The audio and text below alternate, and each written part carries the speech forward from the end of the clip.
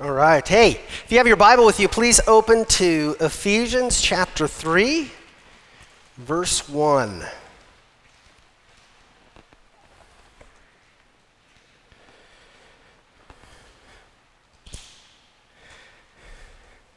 I gotta tell you something funny. So I was preaching off my computer a while back, and you guys were all seeing it, I was preaching at home. And then while I was preaching, I got a text message on my computer. It went ding like that. And it recorded it. And I think everybody at home checked their cell phones because they thought that they had a message. And it was actually me, but I totally faked it and I just kept going. And so that was funny to me. Hey, I'm so excited about today's passage that God has brought us to in his timing, because it really speaks to us directly as followers of Jesus during this time in this divided world right now. And what we've been looking at in Ephesians has preached to us that our God is a reconciling God. Our God is a reconciling God. Through the gospel, God reconciles people to himself, and through the gospel, God reconciles people to one another. So to reconcile means to end hostility between parties and to bring them back together in a peaceful and harmonious friendship. To reconcile means to end hostility between parties and to bring them back together in a peaceful and harmonious friendship. And what we see in Scripture and in our own experience is that only the power of Jesus' death and resurrection can end the hostility between God and people.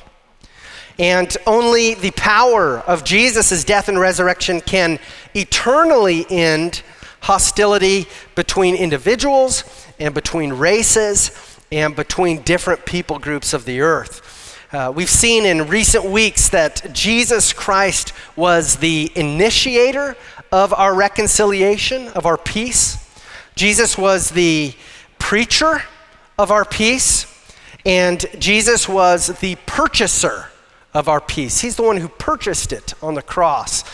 So by Jesus' blood, and by his blood alone, God forgives sinners. God purifies sinners. God unites sinners by bringing them all together and making them into what he calls one new man. And so we become part of God's new man when we put our faith in Jesus. And as part of his new man, we are now fellow citizens of God's kingdom. We are now fellow members of God's household. And we are now fellow living stones in this holy temple that God is building for the glory of his name. And so now, as God's new man, his church, God sends us on mission. And God commands us to do a few things. He commands us to invite all peoples of all people groups to become part of Christ's new man. And also, God commands us to maintain unity in Christ's new man. That's what we talked about in the past few weeks. And as we, as this new man, live on mission together, God is doing something through us.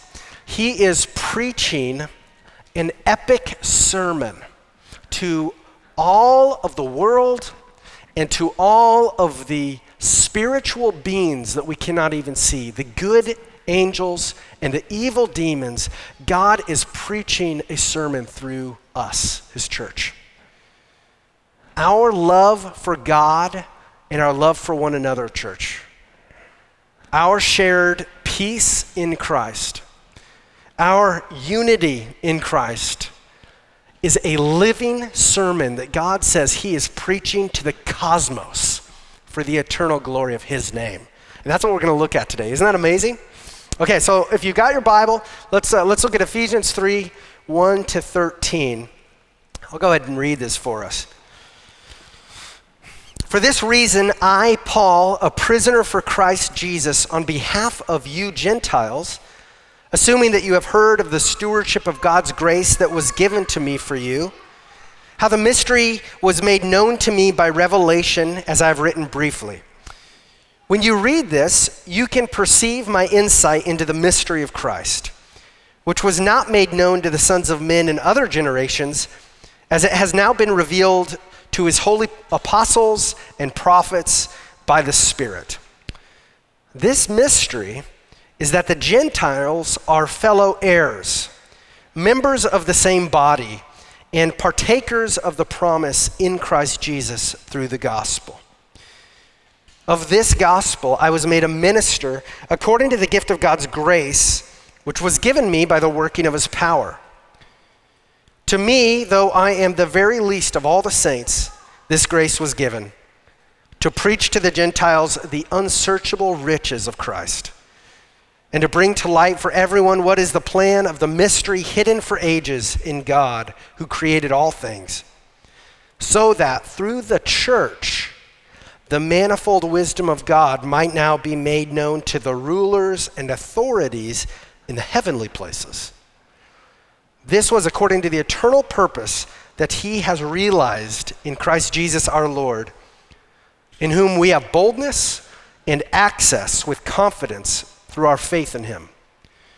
So I ask you not to lose heart over what I am suffering for you, which is your glory. It's the word of the Lord.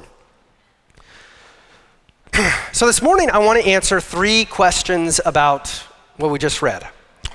First, what is the mystery that Paul is talking about here? What's the mystery he's talking about? Second, what does God want us to do with this mystery? What does he want us to do with this mystery? And third, what is the cosmic, the universal impact of this gospel mystery? Let's look at those one at a time. First, what is the mystery that Paul is talking about here? Well, remember who Paul was writing to, okay? The Christians in Ephesus, and most of them were from a Gentile background. And that is, they were culturally and racially not Jewish, okay? So either a person is Jewish or he or she is a Gentile. And in verses 1 to 2, Paul says he is a prisoner of Christ Jesus on behalf of whom? The Gentiles, okay?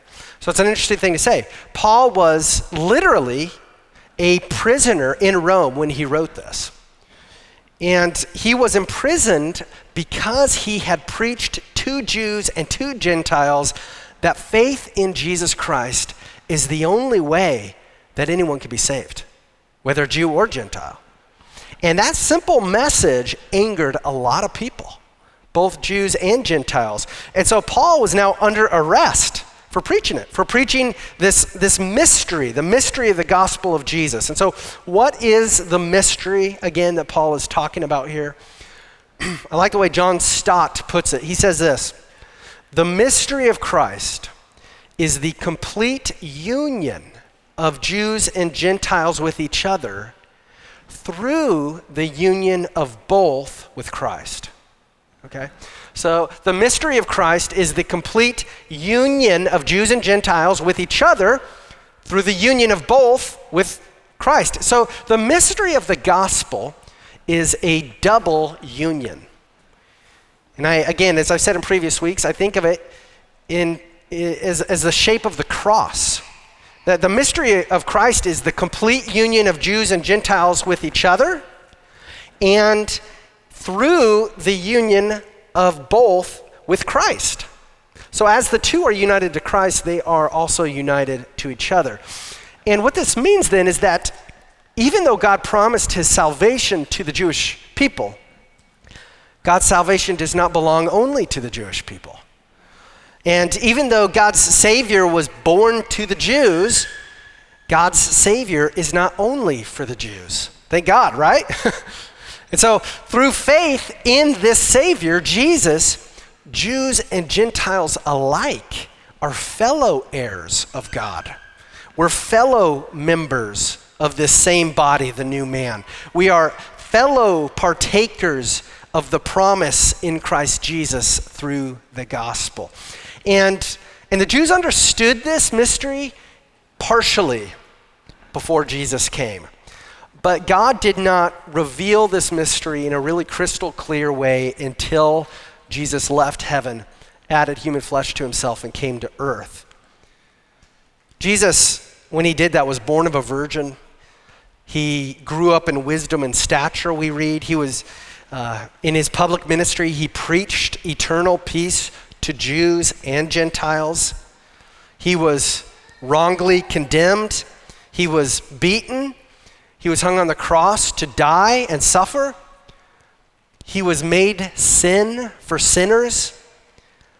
He was buried in a tomb after his death. He was resurrected from the dead by the power of God. He was then seen by hundreds of his disciples, and he was lifted into the heavens physically to sit at the right hand of the Father and to intercede for his people from all peoples who trust in him. So Jesus in the flesh revealed the mystery of the gospel to us. And through his word, the same word we have today, God is preaching to us today that his eternal peace, his unity in Christ, and his reconciliation that he offers is available now to all individuals of the world, to all races, to all people groups, through faith in what Jesus has done and not in what they have done. So it's a message of grace, God's grace received through faith. And the mystery, again, let's just summarize it one more time. You don't have to put it on the screen if you don't want, but to answer question number one, the mystery that Paul's talking about is the complete union of Jews and Gentiles with each other through the union of both with Jesus Christ. So number two then, what does God want us to do with this mystery? What does he want us to do? Well, in verse 7, Paul says that God worked his powerful grace toward Paul by making Paul a minister or a servant of this mysterious gospel. In other words, God blesses us when he saves us by giving us eternal salvation, and also he makes us servants of his gospel. He makes us his servants. So by God's grace alone, he chooses to save sinners so that they will serve his good news to other sinners. Okay, you hear that? We are recipients, but we are also now servants who serve the gospel to others. Do you ever think of yourself that way? Not merely as a follower of Jesus, praise God, but also as a minister of the gospel, that God has made you a servant of his gospel. By his grace, God has given us the gift of the gospel, not only to receive it, but also gladly to share it with others. And now in verse 8, Paul begins to describe what it means to be a servant of the gospel, what it means to be a minister of the gospel. And he does something really cool here. He actually creates some new Greek words, which Paul is known for doing, to try to express to us and in human language a few things. To try to express how utterly humble we servants of the gospel ought to be before God and before one another. And also to express how utterly grateful we ought to be to the Lord.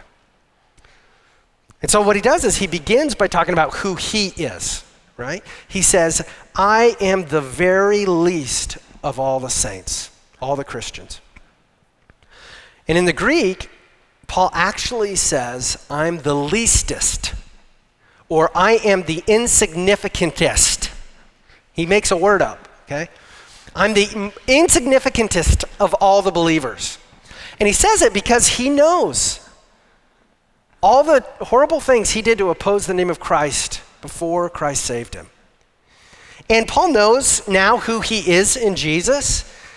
He also urges us as believers not to live in the past, But it's Paul's awareness of the love of God and the grace of God, the grace that God has shown to him, that brings Paul low in humility. And hopefully that will happen to us too, that we would be brought low in humility. Paul knows that neither he nor any of us have any right to demand anything of the holy God of the universe. And Paul knows that none of us can boast of our righteousness when we stand before the cross of Jesus Christ. Jesus died because we are not righteous, not because we are righteous. If we were righteous, there wouldn't be a cross. We can't stand in pride before the cross of Christ. And so a real deep heart understanding of the gospel, which is graciously given to us by the Holy Spirit, compels us to live in humility before God and to live in gratefulness to this holy God who loves us. And then Paul contrasts the leastness or the insignificantest of himself. He contrasts that with the greatness of the grace of God. Okay? So Paul says, to me this grace was given. To me, to preach to the Gentiles the unsearchable riches of Christ. So the grace that God gave to Paul that he's talking about here is the gift of proclaiming the gospel to the world. Specifically, the gift of preaching to Gentiles that the unsearchable riches of Christ can be theirs if they trust in Christ.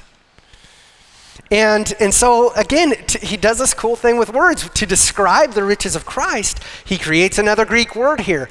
And the best we can translate it is as unsearchable. And this word is so cool, you guys. It means it is impossible to trace the end of the riches of God's grace. It means it is impossible to understand. So to the best of his word-creating ability, Paul is trying to describe the unsearchable riches or the incalculable riches, the incomprehensible riches, the never-ending riches of God that are ours now in Christ Jesus. Is that awesome? And so, this changes the way we think of God and the way that we think about ourselves, the way that we think about our salvation. When we think of God, we must not think of God as poor in grace or as poor in mercy toward us or as poor in glory. God is rich. He's the creator of all things. He is rich in grace. He is rich in mercy. He's rich in glory. He's more rich than we can begin to comprehend. He's more rich than we will ever comprehend, even though we're going to be with him in eternity. And what's mind-blowing here is, this book of Ephesians, it just seems to add blessing after blessing. That's why it takes so long to even try to comprehend some of this stuff. What's mind-blowing here is that God tells us that in heaven, he will show his eternal kindness to us by continually giving us more and more of his grace, the end of which is impossible to search out. Is that good news? That is so good. Remember, Paul's talked about this a little bit in Ephesians 2, 4-7, where he said, but God being rich in mercy, because of the great love with which he loved us, even when we were dead in our trespasses, made us alive together with Christ. By grace you have been saved, and raised us up with him and seated us with him in the heavenly places in Christ Jesus, so that in the coming ages he might show the immeasurable riches of his grace in kindness toward us in Christ Jesus. That's awesome. That puts things in perspective here. This world is not our home, and I'm so thankful for that. And so, here in chapter 3, verse 8, this is what Paul's telling us.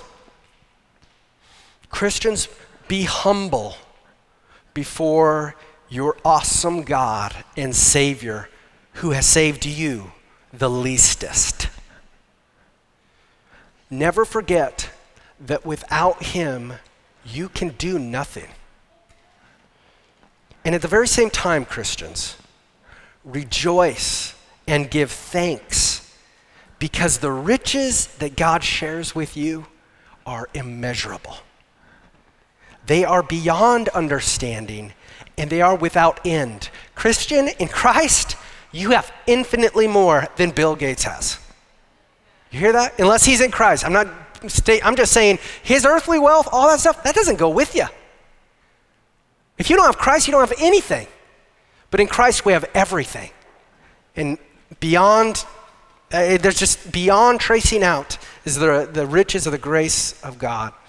And so in light of this great news, what does God want us to do with it? Well, he wants us to do the same thing that he wanted Paul to do with it. He says, one, to preach to the world the unsearchable riches of Christ, to proclaim it. This is great news. To preach to the world the unsearchable riches of Christ, and two, to bring to light for everyone what is the plan of the mystery hidden for ages in God who created all things. So there's two parts to that. First, as followers of Jesus, we get the privilege of telling all races, all nations, all cultures that through the gospel of Jesus, God is offering unsearchable, never-ending riches of grace to them. And so we urge the world to trust Jesus in order to enjoy the riches of his grace now and forever. And second, as we share God's word with this dark world, we ask the Holy Spirit to shine your light, Spirit. Illuminate it. Shine the light of your good gospel plan. Shine the light of your love. Shine the light of your glory. We ask God to illuminate the word. Turn the lights on for people, God. As we preach your word, turn the lights on for people, for believers and non-believers alike, so that all of us can see the glory of God in the face of Jesus Christ and celebrate him. Do that for us, Lord, please. God is the creator of all things, it says here. So that's everything that exists, visible and invisible. Things on earth, things in the air, things in the universe or the cosmos, things in heaven.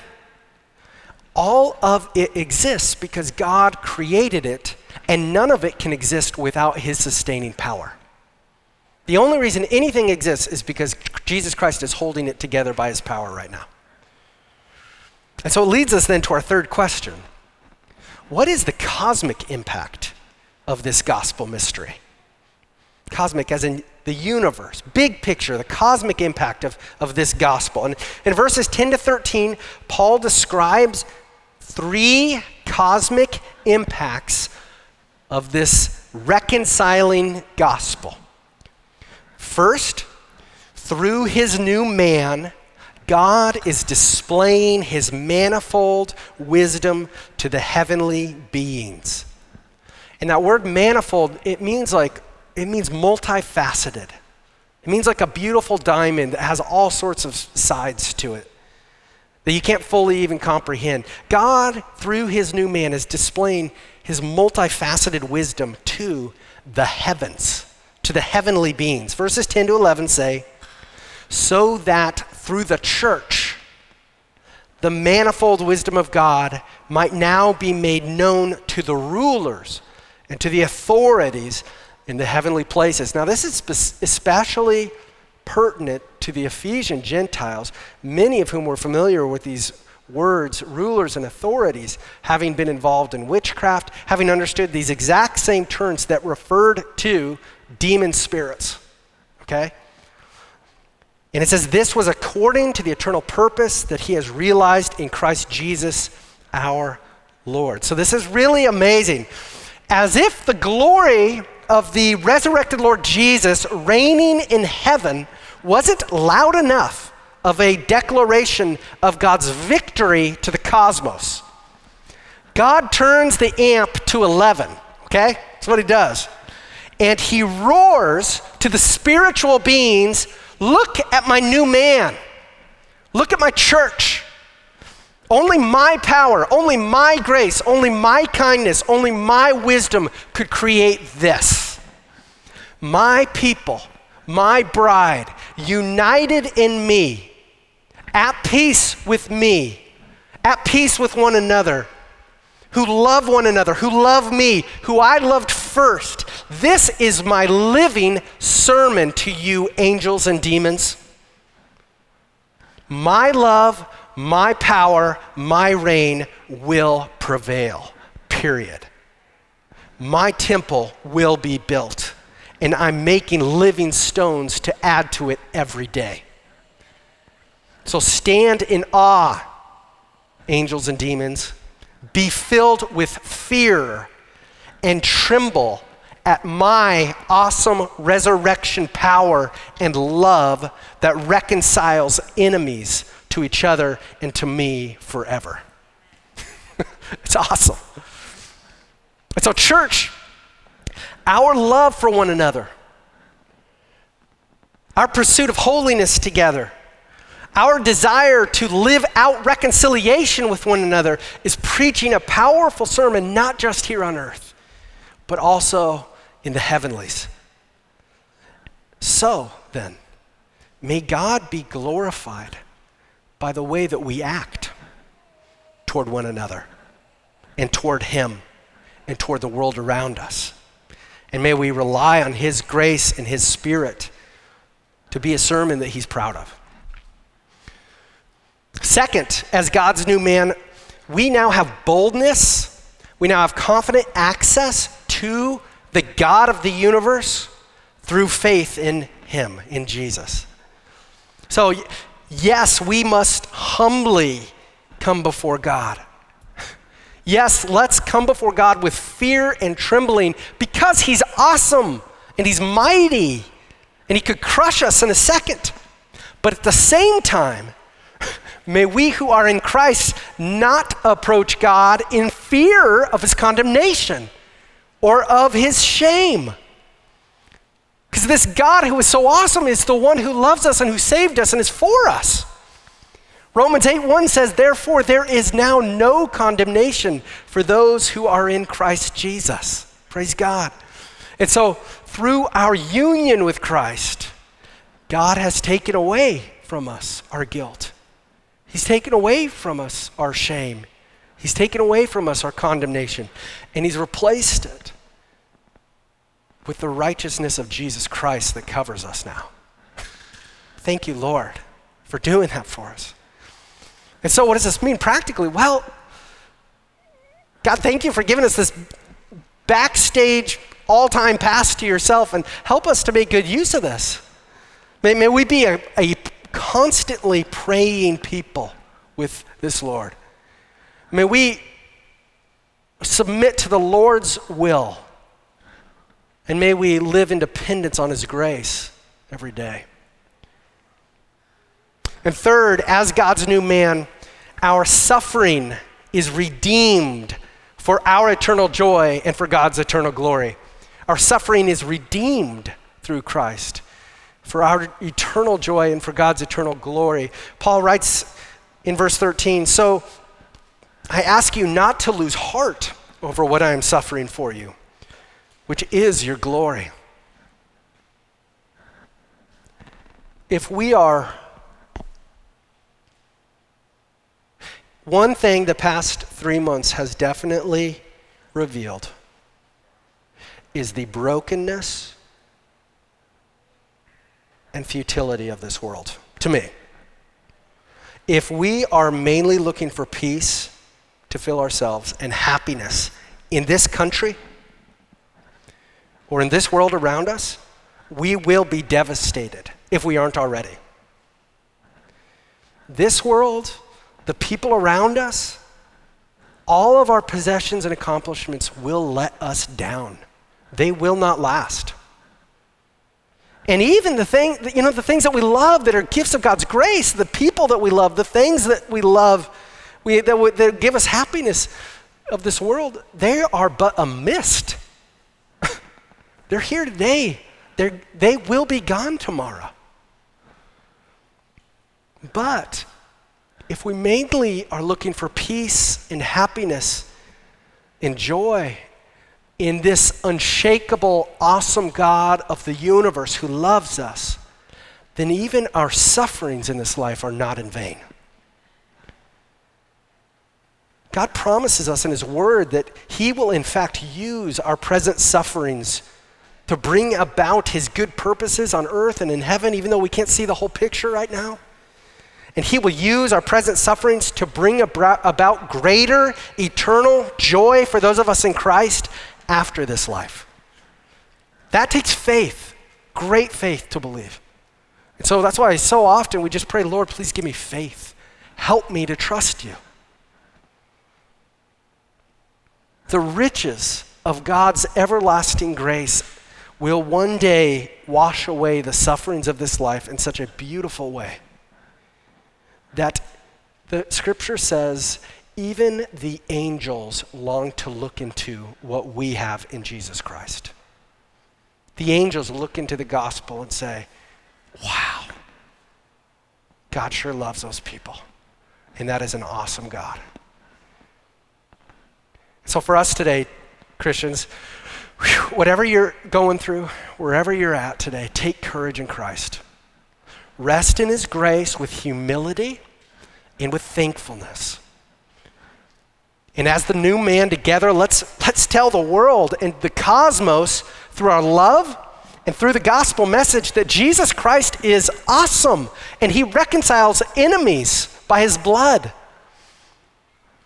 And my prayer for you today is that God will give you some sweet foretastes today and this week of the eternal riches of his grace to come. Let me pray for us.